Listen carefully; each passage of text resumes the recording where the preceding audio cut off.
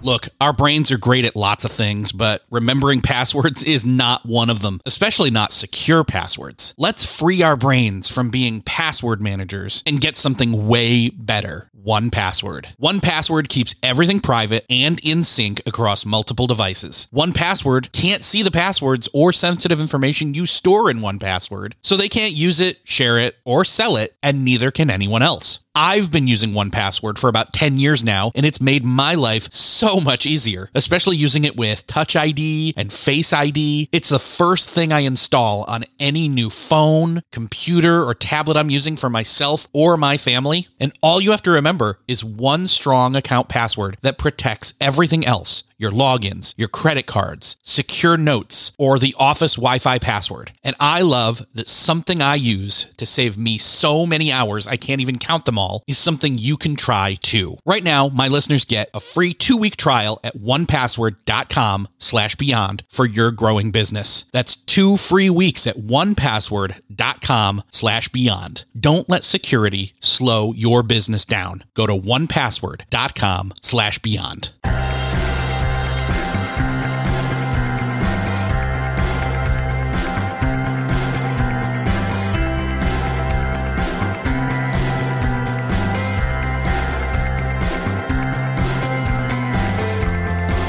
Hello and welcome back to another episode of Beyond the To-Do List. I am your host, Eric Fisher. This is the show where I talk to the people behind the productivity. This week I'm excited to bring back to the show Jon Acuff. He's a New York Times bestselling author of 7 books, including Soundtracks, The Surprising Solution to Overthinking. Last time he was on the show, we talked about that. We unpacked what that was about. It's the power of changing the way that you're thinking. Even if you're not an overthinker, you're probably thinking things that you shouldn't be thinking, that derail you, that self-sabotage you. And that book is all about flipping the script, changing the soundtrack, and training your thoughts to be positive in the right way, not just in a frou-frou way, but in a concrete way that will change the course of where you're at. He's back to talk about his new book that he co-wrote with his daughters, Ellie and McCrae. They are teenage girls. They have a great and unique perspective on this subject. And the book is called Your New Playlist, The Student's Guide to Tapping into the Superpower of Mindset. And I got to say, it's genius on Jon's part to tap into not just the soundtrack and mindset approach for students, but that his daughters not just lent, but really wrote the bulk of this and created a really great way for parents to dive in and have a version of soundtracks for teenagers, for students, so that as they're younger, they can adopt a way to change their mindset and their thought patterns early, changing the course of their lives. This is something that as I was going through the soundtrack book, one, I recognized that Jon was onto something and had been doing it for a long time, and it was evident in his previous work, but that also this was something I wish I had 20 plus years ago when I was a teenager and a college student. It would have done wonders for me. And so I'm glad that this exists for my kids and all the students out there now. This is one you don't want to miss. So I'm just going to get out of the way and say, enjoy this conversation with Jon Acuff. This week, it is my privilege to welcome back to the show, Jon Acuff. Jon, welcome back to Beyond the To-Do List. Return guest. I love it. Let's go, Eric. I'm a regular. Yeah. So last time we talked, we were talking about your last book, Soundtracks, and you've got a new book out that is a furthering of that mentality. So before we get into what that is and all of that, let's do like a previously on this podcast. Nice. Let's summarize what Soundtracks is. Obviously, overthinking plays into that. What's your elevator pitch for your last book? I bet you didn't anticipate that question. Well, so for me, it's essentially how to build a winning mindset. There's a ton of power in choosing your thoughts, because new thoughts lead to new actions lead to new results. So many times people, especially people that are into productivity or getting beyond the to-do list, over-focus on the results they want and they don't change the underlying thoughts that are driving everything. And so nothing really happens. So I wrote a book called Soundtracks because for me, that's what a repetitive thought is. It's a soundtrack you're listening to. And so the book teaches you how to retire your broken soundtracks, how to replace them with new soundtracks, because your brain wants to think something. The solution to mindset is not turn your brain off. I love meditation, yoga, whatever. That's 10 minutes a day. That's 30 minutes a day. What about the other 23 and a half hours? And then the last thing is how to repeat those new soundtracks so often they become as automatic as the old ones. That's the previously on Beyond the To-Do List. That's the summary. Well done. And the way I look at it, I always do this. Whatever martial arts it is, judo or jujitsu, it starts with a J. I can't remember. Look it up. Look it up while we're talking. It's the one where you take the thing that's coming at you and use that momentum and flip it back around. Judo. There you go. Yep. So it feels like mental/emotional judo to me. 100%. That's a great way to frame it, Eric. Yeah, it's really going, how do I take all these thoughts that are working against me and make them work for me? And when you do that, and it's such a simple switch, I mean, it's such a powerful switch. And that's what's been fun the last year since the book came out, is to see, I speak to companies all the time and I'll get emails that go, hey, in our sales meeting the next day after you spoke, somebody said, wait a second, I think that's a broken soundtrack. And it was somebody said, maybe they said, well, we can't do that. That's not how our sales process works, which is just a broken soundtrack of that's not how we do things here. And somebody would go, wait a second, I think that's a broken soundtrack. So it becomes this really easy kind of verbal handle to have great discussions. But it's 100% judo. I love that you described it that way. Now, one of the things that, and I think I said this last time we talked, one of the things that I have observed from listening to you speak and seeing you in person and just all the interactions that we've had over time, whether it's in person or through the content you're creating, I was not surprised by the book Soundtracks because I could see you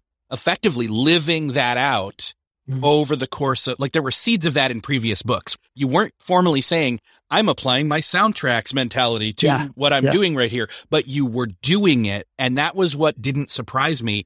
So that is something that I questioned when it came time for this book, which is co-written with your daughters, which I wish they were here. I wish we could talk to them, but you do that all the time. It'd be more for me and the listeners as a privilege. But I have to say that I'm assuming that throughout their lives, ideally, your goal was instill this Soundtracks mentality in them as they're growing up, not wait till the book's written and here you go, guys. Oh, yeah. No, the book was a product. So the book kind of came about in a few ways. And I didn't write Soundtracks intending to write a version that was essentially for teenagers, for students. But what happened was a few things. One, parents immediately asked me for one. I've written 7 books. You and I have known each other for years. No parent ever said, hey, would you write a version of Do-Over about career change for my kids? But this is the first book of all the books I've written where parents came out of the woodwork and said, hey, do you have one for my student? Because when you were talking on stage or when I was hearing you on this podcast, I immediately thought, if I could have learned this as a teenager, it would have changed everything. Or if my son, who's a sophomore, could learn how to change his mindset, to change everything. So that was the first thing. The second thing was 10 years ago, I would speak at a lot of high school camps. So there were a lot of beach summer camps. I was just kind of learning how to be a speaker. I would do a whole week at a summer camp and I'd ask students, please write down, what the voices that you listen to are saying, your internal thoughts. What are they saying? And they'd write them down anonymously on cards. And I have thousands of them in a box on my shelf that I never knew what I was going to do with. I don't know why I still had them. And then when Soundtracks came out, I remembered, wait a second, I have thousands of soundtracks from real teenagers and I can study those and research those. And then I have 2 kids, of my own. And it is part of what we talk about. For years in our house, we've said Soundtracks is a family. And we might have said mantra or motto or family principle, whatever, but it was really just a soundtrack. So I'd seen the need, thousands of different times. I had parents ask me for one. And then I had my own real teenagers and saw what teenagers have to deal with. And I knew that if they wrote it, it'll be more authentic than if me trying to be like, hello, fellow youth, like you guys sure scooter instead of skateboarding. Like it would have sounded so lame. So they ended up writing it. I was the editor. And that's what Your New Playlist is all about. I got to say, going through the book, it's approachable in a way that, again, you could give, depending upon who it is, you could give a teenager or a college student the Soundtracks book. This is actually more accessible. In fact, David Allen, Getting Things Done, he did this with his Getting Things Done book. His last book that he did was for teens. And oh, that's awesome. It was basically same type of, mentality and mode where you take this thing that has been around for a while, and it's not complicated, but it can be. and you just distill it down to its essence. And so what were your daughters thinking in terms of, you got all these requests? Did you approach them? Did they approach you? Like, what was the, oh no, we're going to do this? Like, how did that decision come to play? Well, I mean, one of the things that was really interesting was that we started to kind of casually talk about the idea, and then they started to suggest things that should go in it. And so a great example is my youngest daughter got cut from the lacrosse team, and it was a big deal to her. Like, that was a big part of her high school identity. It was a really hard text message to get from the coach, and he was so kind in the text message, and she was super sad about that. But about a week later, she was like, hey, I think if we do a Soundtracks book, we should put that in for other students, because other students are going to get cut from something. They're going to have something not go well. They're not going to get asked to the prom, whatever it is. And so they started to go, hey, wait a second, I think this will help for students. And I can see that. And I was thrilled. And we asked the coach if that was okay. And he was so gracious and was like, I'd love to have copies of that book for the girls I coach. You know, he coaches state champion lacrosse players. And so the very first chapter is the text message McCray got. So I never want to force them into situations they don't want to do because they're teenagers, but I also wanted to invite them into this process and see if it was something that they'd go, we could see this helping other teenagers, and we could see it being something, you know, that gives them some hope in an age where, think about the last 2 years teenagers have been through. Like, it's been a challenging last 2 years, last 3 years. So as soon as I started to see them get on board, then I was like, okay, we can do this. We can create this. This could actually be something that's meaningful. I don't want to say the pandemic presents this prime example of how things can be done differently, because we've heard that a million times, and we don't want to make light of the pandemic. But in a way, this age group and us, we're not that much older. We're twice as old, maybe. We've spent a lot of time thinking about thinking recently. Oh, yeah. So a new way of thinking to circumvent the bad way of thinking coming along now, especially for teens, it is almost like the pump's been primed for them to, oh, no, I can see how I've been in my thoughts so much and my emotions so much these last 2-3 years. I can identify with what's being said here, and I can see how this is helpful to circumvent and again, judo the way things have been for me in my thought life. Yeah, 100%. In fact, Soundtracks was accidentally well timed. You know, people ask me, did you write it because of the pandemic? But the way, you know, my books work is they're usually done a year before they come out, maybe even 18 months. And so we did the research in 2019. The book was finished before the pandemic. And then all of a sudden, all these people got this season where there was extra layer of thought on everything. The joke I do is I'll say, you know, for the first 99% of your life, you were amazing at the grocery store. You never failed the grocery store. But then during the pandemic, you were like, I don't want to go down the wrong way on this aisle. I don't want to get shamed by neighbors. I got to think about this. Is this an up aisle, a down aisle? Like, what am I doing? And so much of life had extra thought and extra tension. And so Soundtracks came out and was helpful in that moment. And I think for teenagers, just the amount of stuff they're dealing with, the uncertainty of, okay, is school going to be virtual? Is it going to be in person? You know, like, just think about it this way. Most teenagers didn't have massive divisive things in their life. They had stressful things for sure, but they didn't have things like politics that impacted the lunchroom table. Very rarely was a teenager like, I don't want to sit with Mark at lunch. He's clearly a Democrat and I believe in this. But then when you introduce the mask and suddenly kids start getting separated on, I'm wearing a mask, I'm not wearing a mask, I'm wearing 2 masks. I'm not like, there was a political thing that entered even the high school level. And then when they remove the mask restrictions, oh, my friend is still wearing, she won't come to our house because our family doesn't wear them. Like, all of a sudden there was extra tension that you used to not have to deal with until you're in your 20s or your 30s and politics became a thing. You're like, don't talk about politics at work, but you were at least a little more equipped to handle that. But then all of a sudden a sophomore had a political thing impact sophomore geometry and where people sat at lunch. And so there's just been so much extra thought for teens. So I think it's well timed in a fun way to help a lot of teenagers.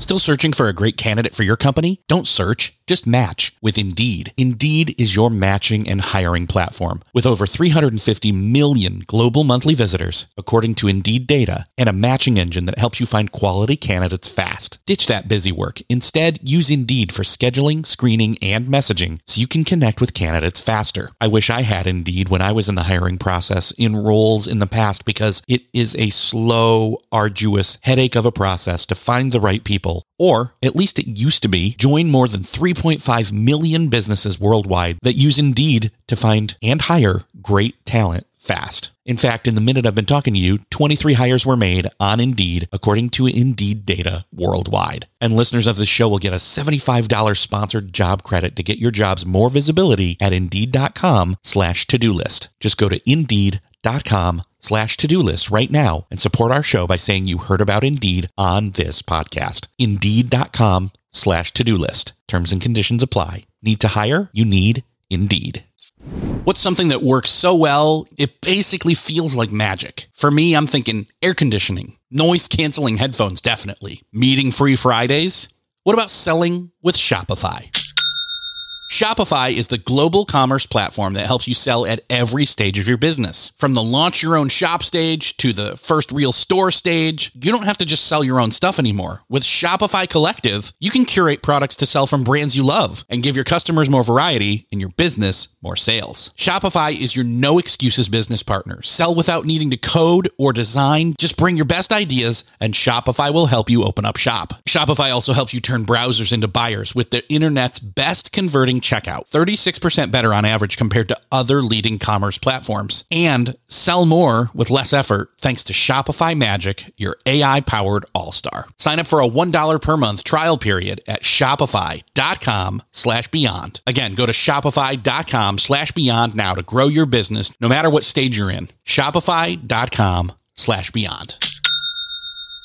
It also hits me of that whole like home economics / I don't know, fiscal responsibility that we've always said, like, this needs to be taught at the high school level because the best time to plant a tree is such and such as the example, and the best time to put the dollar in the bank so it grows into the whatever, like compound interest, but on mindset. Yeah. Well, and that's the thing is that I never, as a high schooler, was taught how to think. And I had good high school teachers, but I never had a class that was like, hey, your thoughts are really the genesis of what you're going to end up doing and how you think about yourself. And the stories you tell yourself this season are going to travel with you for 20 years. I mean, most of the time I'm talking to 35-year-olds, 45-year-olds, 55-year-olds, and I'm amazed how many of them have been listening to a broken soundtrack for 20 years that there was a teacher or a professor or parent, somebody in authority said, you're not a real natural leader. And they believed that at 16 and then told themselves that for 20 years. So now they're at a job and the job is going, we think you're amazing. Like we really see something in you. You're a great leader. And they're going, I'm not really a natural leader. I can't accept that promotion. Like I'm not a natural leader. And if you pull the thread, that started at a very sticky time, which is adolescence, which is early 20s. And so, yeah, you're 100% right. And that's the financial model. The model is always, I'd rather teach you how to handle credit and money than at 40 teach you how to get out of credit debt. Yeah. Yeah. And we've both had experience with that in various ways with it's like 100% getting out of stuff. And my daughter is just, as of yesterday of this time of recording, started her senior year of high school. So it's perfect. Oh, that's exciting. Perfect timing for her. She's in between the age of your two daughters. I've got a son then that's just started 5th grade. So I'm really right in the zone, dude. Yeah, right in the zone with both of them, and just really looking forward to the impact this is going to make on both their lives. I'm curious, was there anything that surprised you, having written the original book, that then insight that came from your daughters as they were writing this one? Well, I mean, I think what was kind of a surprise was how out of touch I was to being a student. So I would say during the writing process, I'd go, hey, here are 3 or 4 things that we should cover in the book or in this chapter that I think will be helpful to students. And they'd go, Dad, only one of those is something we're dealing with. And so by accident, it ended up being a really good way for me to learn more about what my teenagers are going through. Because I think as parents, we think we know, but often it's impossible not to use your adolescent experience as you work with them. I experienced that in a large way with the phone. I was so self-righteous, dude. I was like, they're not getting a phone till they're like 30. And because of my job, I could say that on stage and be like, when they're 6, like, so self-righteous. Because I was judging their life by my experience. I was like, just have friends call you. They don't call. Like, they don't make phone calls. Now, like, my daughters, they don't really even text message. They DM on Instagram or Snapchat. So if I tried to apply my framework of adolescence to them, it was just so disconnected. So I think that's what I learned a lot was that where I would go, here's 4 things I think teenagers are dealing with. And I'll give you an example. I learned this Thursday. My daughter, Ellie, and I, she's 19 years old. We spoke at an event called Global Leadership Summit, and we did their next generation version. So it was about 200 high schoolers, middle schoolers in the audience. We speak for like 20 minutes, and then we do a Q&A. So Q&A, 14-year-old raises his hand and goes, I don't have a question. He goes, I got a statement. And we're like, oh, maybe he's going to tell us a soundtrack. My dad always said, go for it, whatever. He goes, you're creasing your J's. That's what he said to me. You're creasing your J's. I couldn't hear him. I didn't know what he meant. My daughter leans over and goes, you're creasing your Air Jordans, Dad. And so because of how I was sitting, I was creasing the toe of my Air Jordans, and he couldn't hear a single thing I said the entire 20 minutes because it was killing him that I was creasing my Air Jordans.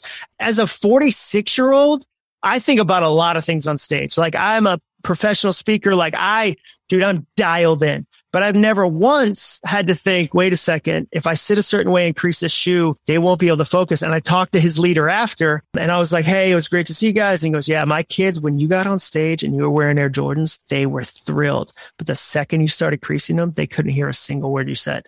And so I think that was another example for me of, even if you think you're culturally aware or like you're up to date, whatever, you're not until you're in the trenches with your kids. And that's what the book taught me. Yeah. One, I am in shock because I totally was going there when you were talking about that story with them tuning you out completely, because we've all been there. We've all like had that tick that speaker doesn't know they're doing. 100%. And it's just, we're out. I'm out. Yeah. Sorry. Yeah. So, man, that's amazing. I could spin on that for a while and I'm not gonna. But going along that thread, was there anything that they brought to you and said, hey, the way you wrote this in soundtracks, that would have worked for adults, but we've got to adapt this and we got to Trojan horse it. They wouldn't use those words either, but we would. But how do you relate this to an accessible way to a teenager? I mean, again, it's not inaccessible, but again, are there any other trip ups that teenagers would have in terms of playlists? I mean, again, you've got headphones on the cover of the book that aren't AirPods or Beats. Yeah. So what was interesting was that as we were going through it, the trend that high schoolers were doing is corded headphones. They're doing retro now and using a lot of corded headphones. And so it's funny, same with like 80s, Stranger Things, all that. So we went with kind of like an 80s feel with the headphones on the cover. But no, what I found was, I mean, on a practical sense, there were a lot of times where they'd go, Dad, that's a dad joke. And I would think it was just a joke. And they'd go, no, that's not the right, like, we can't put that in the book. So I would say on a micro level, they'd go, we can't do that joke. That's not what we do. On a macro level, they would say, okay, we don't really care about that. Like that thing you think we're worried about, we don't care about that. We care about something that's more specific related to us. And so like, I would say one, I wouldn't have known going in that teenagers feel it's too late. I know that with 30-year-olds, 40-year-olds, I'll talk to adults and they'll go, it's too late for me to write a book. It's too late for, like I can't start a podcast. It's too late. I get that as an adult. I didn't understand initially that kids feel a pressure. My daughter told me when she started swim at 9, she felt too late because she went to practice and it felt like every kid had started swimming at 5 and she was 4 years too late. And that's a cultural thing. Like we're starting our kids on sports in like the womb. And like, if they're not on the dance team by like 18 months, they're screwed. But like, I didn't know as a parent, wow, a 9-year-old can feel it's too late. Like I missed my window. Like I missed my opportunity. So there are things like that surprised me. Interesting. Yeah. And I can relate to that. I mean, I remember if I think back to my senior year of high school and graduating, and then literally the next day when I didn't have to do finals and didn't have to go to high school ever again, like I'd passed, I'm done. Mm-hmm. And I knew where I was going to college, but it was like, I didn't anticipate this happening. This is new territory. I'm completely lost. So I can kind of imagine that. And I kind of relate that to my daughter now. And I kind of say, look, your mom didn't have it figured out. I didn't have it figured out. No one had it figured out, even after college, even after marriage, even after jobs. Like I'm 46. I don't have it figured out. Like that's such a myth that we want to believe is possible because it gives us security. But then we put it on kids. It creates this pressure of what are you doing next? What are you doing next? What are you doing next? Like you couldn't have majored in podcasting in college because it didn't exist, dude. So the thing our kids might do might not literally exist yet. And that gives you a sense of like, okay, I can take some of the pressure off. Yeah. I think it might behoove us. I don't know why I use that word, but again, it's nice. It's nice. It's nice. This is the King James version of this podcast. Yeah. I was going to say, how capricious of you. Well done. Let's dive into the simplified mode then for students as far as replacing broken soundtracks and negative thoughts with new soundtracks and positive thoughts, creating a playlist right now that can carry them at least through the next season, but also the skill set to carry them, into adulthood. It's a more simplified method and mode in terms of asking themselves these 3 questions. Let's talk about those 3 questions. Yeah. So I'd say something that wasn't in the soundtracks book itself, but is in your new playlist, is a really simple activity that students can do. And if you want to identify a broken soundtrack, all you have to do is write down a goal. Write down any type of goal. And it can be, I want to lose 5 pounds. It can be, I want to make the lacrosse team. It could be, I want to go to college. I want to finish high school. I want to get asked to the prom. Write down any goal and then listen to the thoughts that come next. Listen to your reaction. Because what we say is every reaction is an education. Are your first thoughts, you should do that. You'd be great at that. Of course, you're going to make the soccer team. Are they positive and they push you forward, or are they negative and pull you back? Who are you to do that? People are only being nice to you, to your face. They really don't like you. And if they're negative, it might be a broken soundtrack. You should retire. And that's where the 3 questions come in. And the 3 questions are just, number 1, is it true? Is the thing I'm telling myself about myself true? And a great way to tell it's not true is if there's an absolute. I'll never get good at geometry. I'm the only person that wasn't invited to the party. Everyone else has the new iPhone except me. Listen for an absolute, like never, always, everyone. The second question is it helpful? When you say this to yourself again and again, is it helpful? And a great student example is, let's say you got a 52 on a test. You bombed your geometry test. And then a month later, you have another geometry test. It's true you got a 52. That's true. But is it helpful to remind yourself that again and again and again and again the night before the test? Like if a friend texted you 100 times and said, you're going to get a 52 again, you're going to get a 52 again, you're going to get a 52 again, that friend would be a monster. You'd never be a friend with that person. So why are you doing that to yourself? That's why you need more than one question. Some things are true. They're not helpful. Third question is it kind? If I said this to a friend, would they still want to be my friend? And if you can't say yes to all those questions, it's probably a broken soundtrack that you don't need to listen to.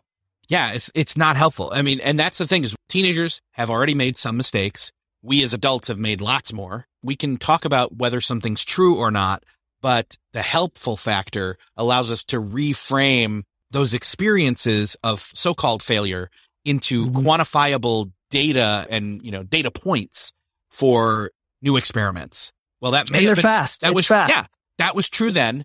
That was a true thing that happened, but that doesn't mean that's what always happens. Let's try again. Nope. And I think it's in the book. I'm going to paraphrase if I can, something about being brave enough to do something new. Be brave enough to be bad at something new. There you go. That's one of the soundtracks we think is super helpful for teenagers because your life is made of new. When you're a teenager, when you're in your early 20s, your whole life is made anew. And we often put this pressure on ourselves to be really, really good at things we've never done before. And everybody does that. It's a very human thing to do. And so we always say, be brave enough to be bad at something new. So for instance, Ellie, my oldest daughter, we were at the beach and she wanted to do skimboarding. So she bought a $10 skimboard and she got wax and she was waxing it. And then some kids were kind of laughing at her and they were laughing because she was waxing the wrong side. She had a 50-50 chance. She waxed the wrong side, but she didn't know. And she was kind of like, well, I'm going to be brave enough to be bad at something new. And she did that obsessively. She did the skimboard for 8 hours a day for 7 days in a row. And by the end of the week, she was really good. And she's done it summer after summer after summer. But that first initial couple times, the first week, she waxed the wrong side of it. And every kid that was good at that at the beach was like, what is this girl doing? But that's one of our family soundtracks is, okay, well, remember, it's new. You're going to be bad at it. Remember, it's new. And the joke I always do with parents is when parents would tell me I'm not good at, virtual school with my kids, I would say, yeah, you should suck at that. You've never done it. And the worst time to learn something new is during a global pandemic. You talk about a difficult learning environment, global pandemic is on the list of most difficult. And there was this pressure parents are saying, I've got to be good at this thing, but you've never done it. So we say that in our family constantly. Ellie's going to college in 2 weeks from now. She's never done it. And she's already said, I know it's going to I'm going to stumble some. There's going to be some it's going to be amazing. I'm going to love it, but I'm not going to be amazing at college. I've never gone to college before. And so we say, be brave enough to be bad at something new. Yeah. You're going to make mistakes. It's going to happen. I think back to it. My daughter, when she first started driving, it's been a year and a half, 2 years now. One of the things I said to her right away was, look, you're going to do something to my car. Yeah. I'm telling you right now, you're not in trouble for doing it. It will suck that it happens for me more than you, honestly. Yeah. But know right now, that the thing I want you to do is immediately tell me, not try to hide it, not try to, not feel ashamed. Yes. Yeah. And she still ended up doing that because my wife, when it did happen, it inevitably happened. My wife texted me and said, okay, don't get mad, which that's never a way to start a text conversation. No, it's such a bad start. It's not good news. But she says that and she says, okay, Emily did, it's not that bad. But she was super terrified of, us finding out, but she did the right thing. When I walked into the house, she said, Mom, I need to tell you something and show you something. And she did. And she walked her out there and my wife was like, what? I can't even see it. And that was and when my wife told me that in the text, I'm like, okay, there's no issue. You're going to be fine. Yeah. But I think that I'm still glad she was afraid to tell us in a way, for the sake of the consequences and the natural consequences. She took it seriously. And she was responsible and she was afraid of what that was going to do and whatever. But she also saw that no, one, reinforce, you told us, good job. Two, it's not that bad. And so let's put this in context here. Totally. Stuff has happened to that car since, not from her, but other parking lot people that I'm like, now that's the thing. Don't do that. Matters. That matters. Yeah. Yeah. That's funny. So you mentioned the pandemic and learning during that process. There's actually that third question we have a lot of practice of, or should have a lot of practice of now, which is it kind? And being kind to ourselves throughout the pandemic, what does that question look like in terms of teenagers and students? One, they're not used to anybody being kind to them, some of them. Yeah. And they're not used to being kind to themselves. How do we get that kind of neural pathway paved in their heads and ours for them? Part of it is noticing it first. I mean, for me, writing soundtracks, that was a big revelation, was how many of my sentences in my own head ended with, you idiot. That was the punctuation. And so I think a big step is going, let me notice how I'm talking to myself, because self-awareness is a superpower. You need some self-awareness to go, oh, wait a second. I just said this to me.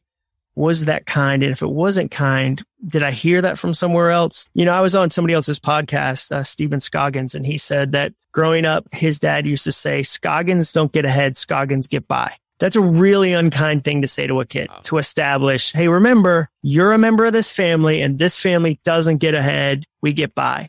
And so if he did that exercise as a teenager and said, hey, wait a second, why am I saying that? Why am I setting such low expectations for myself? Why am I telling myself I will never accomplish anything? Oh, wait a second, I inherited that. I inherited that broken soundtrack. So I think often kindness starts with a little bit of self-awareness for you to notice and go, oh, and then you get this choice of, when you're unkind to yourself, it's like spending the entire day with a jerk, and you wouldn't want to spend the entire day with a jerk. And so you go, you know what? I think I'm going to try. And it's not, you're going to be fake. You're not going to lie to yourself and say, I'm the best person that's ever lived. You can certainly swing the other side, but I tend to see less people struggle with that. We talk about toxic positivity a lot, culturally, but teenagers, if you can just get them to be a little kind, it can do wonders. When we studied the thousands of cards from teenagers who had written in, the number one word that appeared on more cards than any other was the word enough. It was, I'm not pretty enough. I'm not skinny enough. I'm not talented enough. I'm not smart enough. I'm not rich enough. The word enough appeared more than any other word. And so even just going, where in my life am I saying the word enough? And can I stop that or stop some of that? That can start kindness. Your brain needs support, and new Ollie Brainy Chews are a delightful way to take care of your cognitive health. Made with scientifically backed ingredients like Thai ginger, L-theanine, and caffeine, Brainy Chews support healthy brain function and help you find your focus, stay chill, or get energized. Be kind to your mind and get these nootropic chews at ollie.com. That's OLLY.com. These statements have not been evaluated by the Food and Drug Administration. This product is not intended to diagnose, treat, cure, or prevent any disease. Look, Bumble knows you're exhausted by dating. All the, must not take yourself too seriously, and 6'1" since that matters, and what do I even say other than, hey? Well, that's why they're introducing an all-new Bumble, with exciting features to make compatibility easier, starting the chat better, and dating safer. They've changed, so you don't have to. Download the new Bumble now. I also go back to the beginning of the flow chart of these questions where it's if you have the, is it true? Yes, no. Is it helpful? Yeah. Yes, no. Then it's if it's not true and it's not helpful, then it's easier to say, well, then what's the alternative? Well, the be kind. So let's flip that. So let's talk about that a little bit, like taking an existing soundtrack. One, we've identified it's not true. One, we've identified it's not helpful. How do we flip that existing negative soundtrack to be kind? Well, the easiest way is to borrow somebody else's. Sometimes it can feel intimidating. Adults, teenagers, it doesn't matter the age. When I sit down with somebody and I go, hey, what are your negative thoughts or what are the broken soundtracks? They can usually identify them. People can go, oh man, I beat myself up about this, or, oh, every time I do this, I feel this way. But when I flip it, I go, what would you like to think instead? I get met with blank stares because most of us, again, have never been taught that we get to choose our thoughts.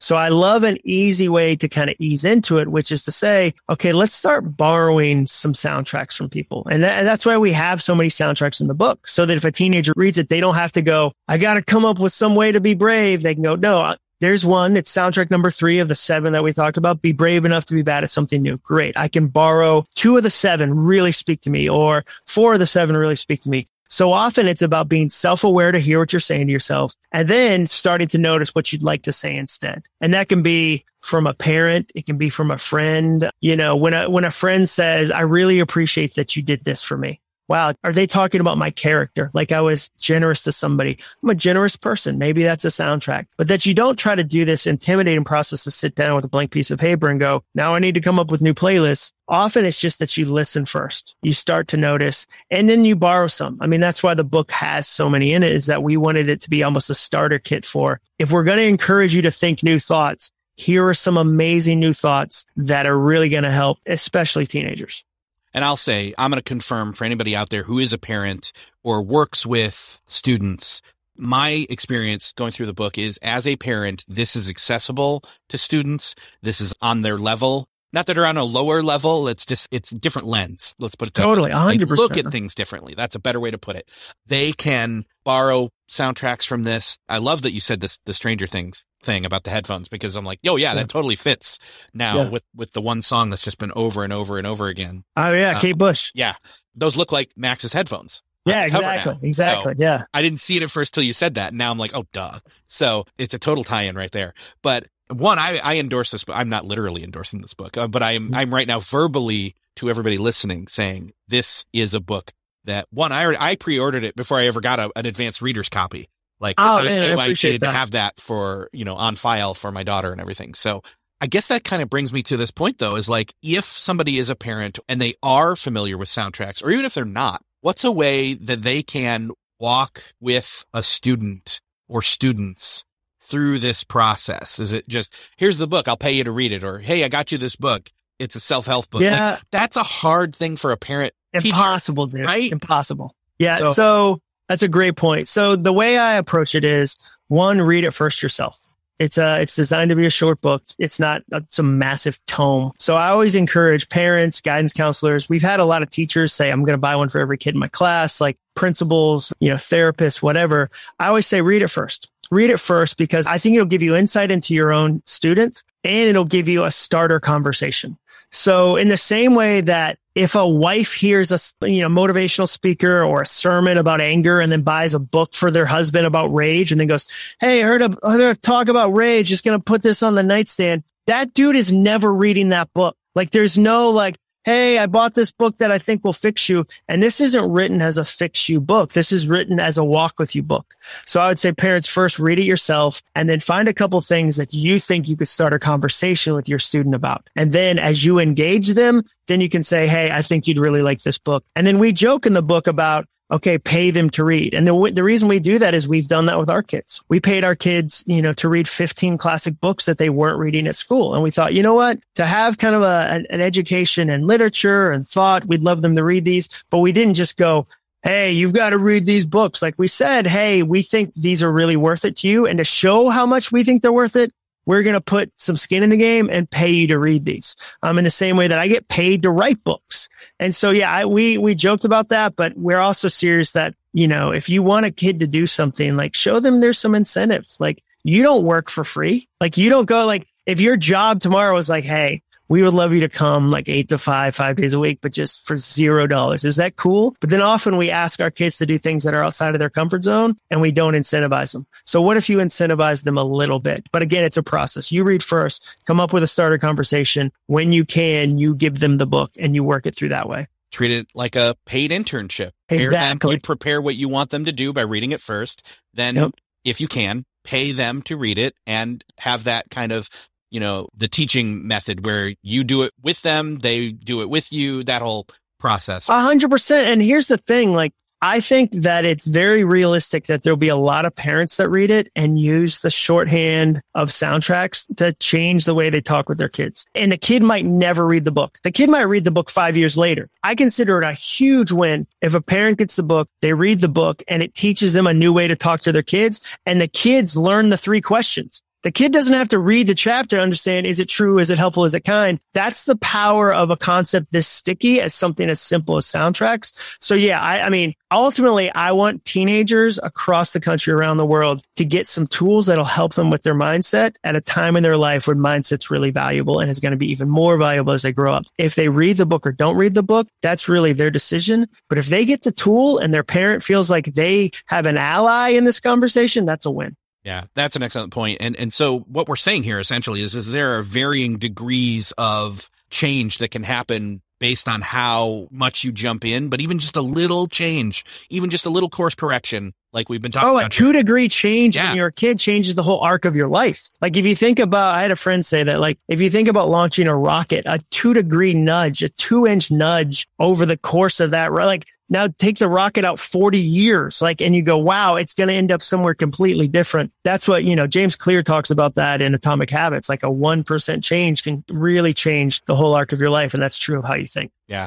Well, I imagine that you're going to be on Amazon and you're going to be scrolling down on the page for this and see it.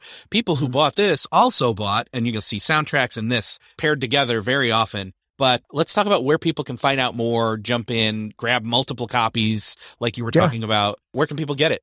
It's for sale everywhere. You can look at a chapter if you want to check it out first at acuff.me/playlist. So ACUFF.me/playlist. And the audio is really fun. The girls read the book. I read the beginning and the end because those are the parts I wrote. And then the girls read the book, Ellie and McRae. So it's a super fun audiobook too. I sell way more audiobooks than I sell digital books, which is interesting to me. I think it's become a really fun way for people to connect with content. So yeah, you can get it anywhere. And then I think it's the first book I've had where people have said, I'm buying 5 copies because I have 5 grandkids. I've had a lot of grandparents say, hey, I want to get this. So I think it's going to be really fun to see the impact it has on students from, middle school all the way up to early college. I would even say this is going to be one of those ones that gets gifted at graduations, though I would say get it before then. Oh, yeah. High school, totally. Or junior high, even. It's, when you think about how difficult high school and middle school are, especially middle school, my daughter and her friends said they would rather repeat 4 years of high school than 1 year of middle school. They said middle school was and I've never met somebody who was like, I'd love to redo middle school. So I just think that it's a tool to go, hey, I recognize that it's challenging. Your thoughts are going to be a big part of that. Let's really change that in little ways that cause big impact. That's my goal with the book. Awesome. John, I can't wait to see the impact this is going to have and just can't wait to share the news about the book. So thank you so much for being back. Yeah, thanks for having me again, dude. It's been a fun, we've known each other for years and years and years, and I completely appreciate how much you've supported the work that I've done. So thanks for a friendly face again. Awesome. Thank you. Well, that's another podcast crossed off your listening to-do list. I hope that you enjoyed this conversation with Jon Acuff about your new playlist. Make sure to grab this book. Even if it's just for yourself or, again, student that you know needs to hear it, grab it for them. Don't wait. Don't wait for their graduation day. Give this to them now, or get it and read it first, like we talked about. Go through and pick, which methodology or approach, I should say, is best for that student that you know needs to adopt this skill set and needs training in this superpower of mindset, whether that is giving them the book outright, if that's the kind of person they are, or reading it first and kind of bringing up subject matter to them and training them even without them knowing it. Just kind of let them observe you do it. But either way, whatever approach you're taking, well worth grabbing this book, even multiple copies. I am not surprised that there are educators and leaders out there that are going to grab up multiple copies and give them away to students. It's probably what I'll end up grabbing and doing myself. If you know of somebody that needs to hear this conversation and learn more about this book and what John is doing with his daughters here, would you mind sharing this episode? Do me that favor. Hit that share button in your podcast player app of choice. Let them know about this conversation in this book. It's going to do wonders for them. Thank you so much for sharing. Thank you again for listening. And don't forget, you can get shortcasts of Beyond the To-Do List. 7 to 10 minute versions of podcast episodes of this show in the archive over at Blinkist. You can find that at beyondthetodolist.com/Blinkist. Try it out for free. You're going to love it. Again, thanks for sharing this episode. Thanks for listening, and I will see you next episode.